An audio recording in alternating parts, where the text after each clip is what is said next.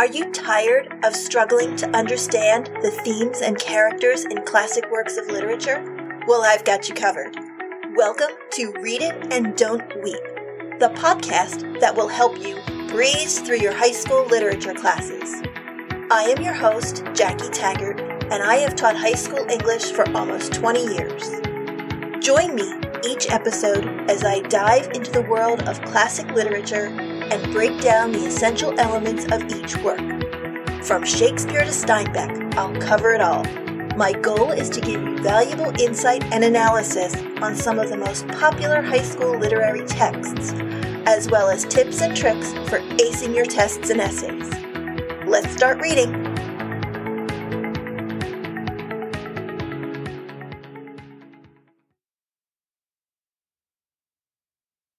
Welcome to Chapter 1 of The Great Gatsby by F. Scott Fitzgerald. In this episode, we will delve into the opening paragraphs of the novel and explore some of the literary devices Fitzgerald uses to develop his characters, as well as the major themes and symbols that appear throughout the story. So let's begin our journey into the world of The Great Gatsby. The novel opens with the introduction of our narrator, Nick Carraway. Like so many great novels, the first sentence grabs the reader's attention. In my younger and more vulnerable years, my father gave me some advice which I have been turning over in my mind ever since. This establishes Nick as the first-person narrator and hints at the importance of time in the story, which serves as a major theme in the novel. So pay attention to any references of time or time symbols, such as calendars, timetables, sundials, clocks, and so on. If you have your own copy of the book, jot down ideas in the margins. If you're using a school-issued book, sticky notes can be handy for recording your thoughts as you read. Back to our opening sentence. Younger and more vulnerable years. Youth symbolizes time. Youth reflects a sense of innocence, which is necessary to move through the story, from innocence to understanding and maturity, from unknown to known. Nick continues to share his father's advice. Just remember that not all the people in this world have had the advantages that you've had. In other words, think before judging or criticizing others. This advice reminds me of today's world of social media, where people often rush to judge and criticize based on a post, a comment, or a tweet without considering the person behind the words. However, Nick accepts this advice and strives to be objective. He states that he is inclined to reserve all judgment, which makes people feel more comfortable sharing their innermost secrets with him. Why is any of this important? Well, Fitzgerald is trying to set Nick up as an unbiased narrator, someone who will honestly and objectively recount Gatsby's story to readers. Now, there have been many arguments that Nick is not an unbiased narrator, that he does pass judgment on the events in the story. But can anyone be involved in a situation and be completely unbiased?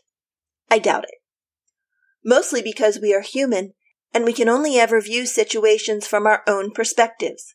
So naturally, we are unconsciously biased. Despite Nick's ability to reserve judgment on people, even he has his limits.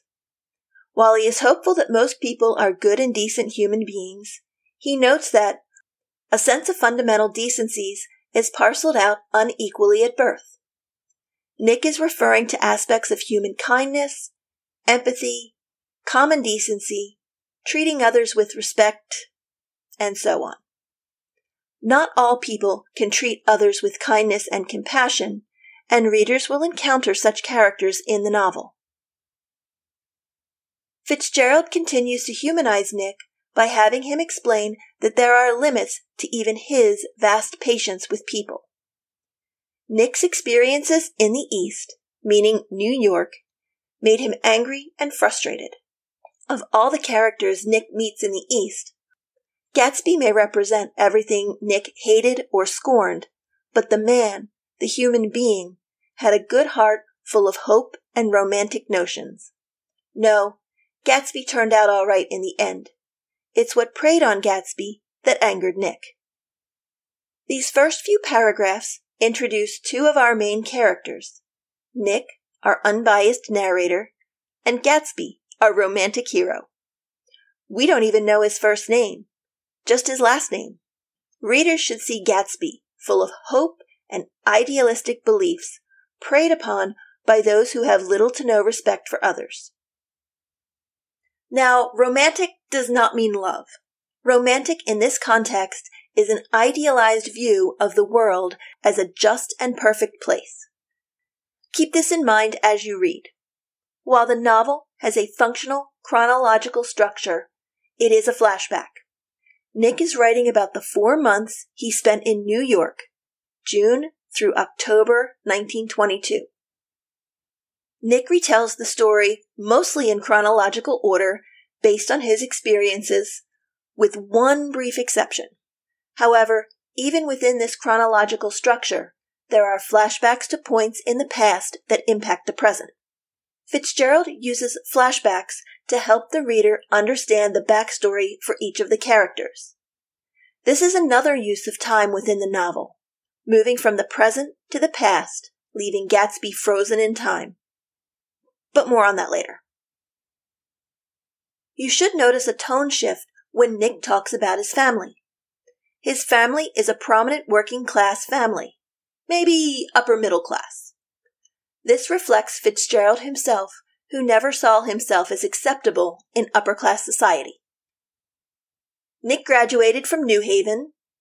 We would know this as Yale, which is an Ivy League school, so Nick is well educated. So he graduated before heading off to war, meaning World War I. After returning from war, he felt restless and came east to be a bond trader on Wall Street. He is living in West Egg Village, a small cottage house between mansions with a maid to cook and clean for him. Not a bad setup for a first job. He buys books about making money, but never actually reads them. I want to pause here to discuss West Egg and East Egg. If you refer to a map of New York, you can locate these fictional eggs Nick mentions. Find New York City, and then locate Manhattan. Slightly north, you'll find the Bronx. Across the Long Island Sound, you'll see Great Neck. That's West Egg. And then Port Washington, which is East Egg. These are the egg-shaped areas Nick refers to. West Egg is less fashionable of the two, a polite way of saying new money. This distinction between old money and new money is significant in the novel. Both areas are home to wealthy individuals, but new money represents those who recently acquired their fortunes, often through the stock markets, particularly relevant to Nick's role as a bond trader. The stock market boomed in the early 1920s, creating many fortunes. This emphasis on capitalism ties to the novel's themes of the American dream and the rags to riches ideals, contrasting with the struggles of agricultural business or farming during the 1920s and 1930s. Back to the action. Nick's bungalow is located between two mansions, one of which is a colossal affair by any standard. This is Gatsby's house. Fitzgerald describes it in grand details, contrasting it to Nick's eyesore. These are both located in West Egg. Across the bay from Nick and Gatsby's houses is East Egg. This is where those from old money live. It is more fashionable. Old money refers to generational wealth. Rockefeller, Carnegie, Vanderbilt, Astor, just to name a few. Fitzgerald highlights the tension between old money and new money throughout the novel, so it's important to understand the distinctions between the two in addition to the tension between them.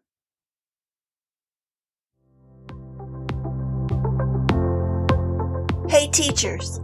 Hunting for some top-notch resources to go along with this podcast episode? You'll find them right in my store.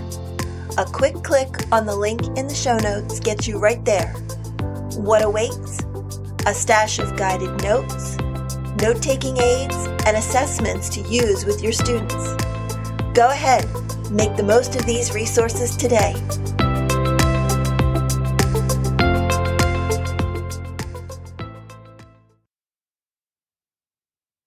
As the chapter continues, Nick goes to dinner at his cousin's house in East Egg, and readers are introduced to more of the novel's main characters.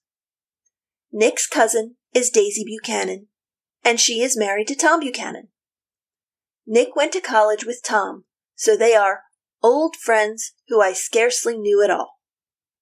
This is a paradox, meaning Nick knew them but was not necessarily close to them. Tom played football at New Haven, and his family is extremely wealthy, old money. Fitzgerald emphasizes this with the string of polo ponies Tom has brought to East Egg, and their house, which Fitzgerald describes as even more elaborate than I expected, a cheerful red and white Georgian colonial mansion overlooking the bay. Tom and Daisy tend to drift aimlessly, living in Chicago, France, and now East Egg, New York. As you are reading, pay special attention to Fitzgerald's descriptions of Tom and Daisy's house, both inside and out. Contrast it with the descriptions of Gatsby's house to understand the key differences between old and new money, and what Fitzgerald means by fashionable. Tom is described as very athletic and strong, but he is arrogant. Nick describes Tom's body as having two shining, arrogant eyes that had established dominance over his face and gave him the appearance of always leaning forward. This was a body capable of enormous leverage, a cruel body. This is an important characteristic we will revisit later. Next, readers meet Daisy and her friend Jordan Baker. Dressed all in white, they are lounging on the sofa together and are so bored they can't even gather enough strength to get up to welcome Nick. Color is also very symbolic in the novel. Daisy and Jordan are supposed to appear light and airy, with a sense of innocence. Jordan is a childhood friend of Daisy's and is currently their house guest. She is tall and slender. She doesn't like people from West Egg because they are not as sophisticated as those from East Egg. She is also a professional golfer, and Nick remembers some unpleasant story about her. We'll revisit this later as well. Daisy wants to hook her up with Nick for the summer. Daisy's face was sad and lovely with bright things in it, bright eyes and a bright, passionate mouth. There was an excitement in her voice that men who had cared for her found difficult to forget. A promise that she had done gay, exciting things, and there were gay, exciting things hovering in the next hour. She comes across as a bit of an airhead, but we will explore her character in more detail later. It's also important to note that Daisy mentions their daughter ever so briefly. Another point we'll discuss later in the novel. A quick note on literary devices here. Fitzgerald uses Jordan Baker as a foil for Daisy Buchanan. Well, what the heck does that mean? Well, a foil is a character that is used to highlight traits in another character. In The Great Gatsby, readers should look at Jordan Baker, her actions and attitudes, and contrast her with Daisy Buchanan to get a deeper understanding of Daisy's characterization. We will come back to this later when we learn more about both of these young ladies. Quick time reference. Daisy says, "In 2 weeks, it will be the longest day of the year." Do you always watch for the longest day of the year and then miss it? I always watch for the longest day of the year and then miss it.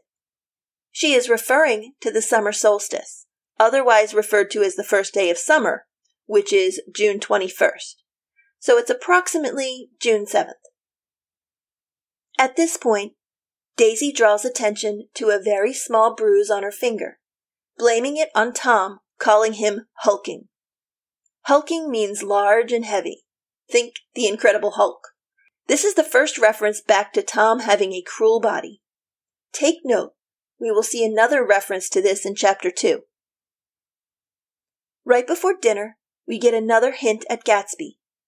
Jordan draws attention to Nick living on West Egg, and she says, "You must know Gatsby," which piques Daisy's attention.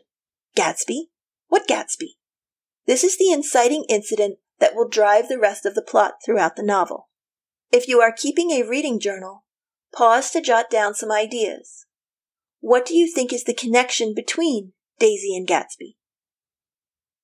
During dinner, we learn more about Tom's character. He is a bigot and a white supremacist, and he has strong, unreasonable beliefs against anyone who is not white, as referenced in his comments about the book Rise of the Colored Empire, which Tom incorrectly associates with a man named Goddard, and his comments about the dominant race. The correct title of the book is The Rising Tide of Color Against White World Supremacy by Lothrop Stoddard, published in 1920. But Fitzgerald wants readers to see that Tom is not concerned with specific details and considers himself superior to others based on his race and his wealth. During dinner, Tom receives a phone call. Jordan fills Nick in to the fact that Tom is on the phone with his girlfriend. Although it seems to be common knowledge that Tom is cheating on Daisy, everyone keeps up the appearance that it is a secret. Fitzgerald further characterizes Tom negatively so readers do not feel sympathetic towards him. In fact, readers tend to hate him. This will be important later in the novel. After dinner, Nick and Daisy go for a walk, and Nick asks Daisy about her daughter while making polite conversation. Daisy tells Nick about her daughter's birth. Tom was God knows where, indicating Tom has a history of cheating on Daisy. And when Daisy finds out she has a daughter, she says, "I'm glad it's a girl, and I hope she'll be a fool. That's the best thing a girl can be in this world, a beautiful little fool." This gives us a great deal of insight into Daisy's character. She is not as innocent or foolish as she tries to come across. Despite having earned the right to vote in 1919, women did not hold much power in society in 1922. Daisy knows that her husband has affairs behind her back, and it hurts her to know this. But what is she to do? If she leaves him, where will she go? What will she do? Divorce was not an option, and even if she did divorce Tom, how would she support herself? She wishes that she didn't know about her husband's affairs and could remain a beautiful little fool, as opposed to a strong, independent woman. Life would be easier if she were oblivious to the realities of life. Nick thinks about everything he learned about his cousin and his old friend as he drives back to West Egg. Once back at his bungalow, he sees his neighbor, Gatsby, standing out on his dock, looking out at the Long Island Sound. He decides to go introduce himself, but stops suddenly when he realizes that Gatsby was reaching, trembling in the moonlight, arms outstretched towards a single green light in the distance before vanishing into the darkness. As the chapter ends, think about everything you have learned in this chapter and reflect on Gatsby and the green light. What is he reaching for? What does the green light symbolize? Jot your ideas down in your reading journal so you can come back to your initial ideas as you continue reading.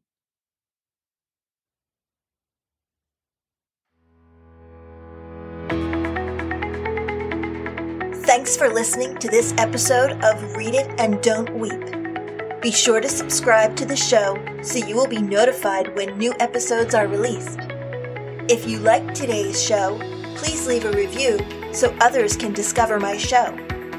If you have any questions, comments, or suggestions for future episodes, drop me an email at readitanddontweep@gmail.com or reach out to me on social media. I would love to hear from you. The links are in the show notes. Happy reading!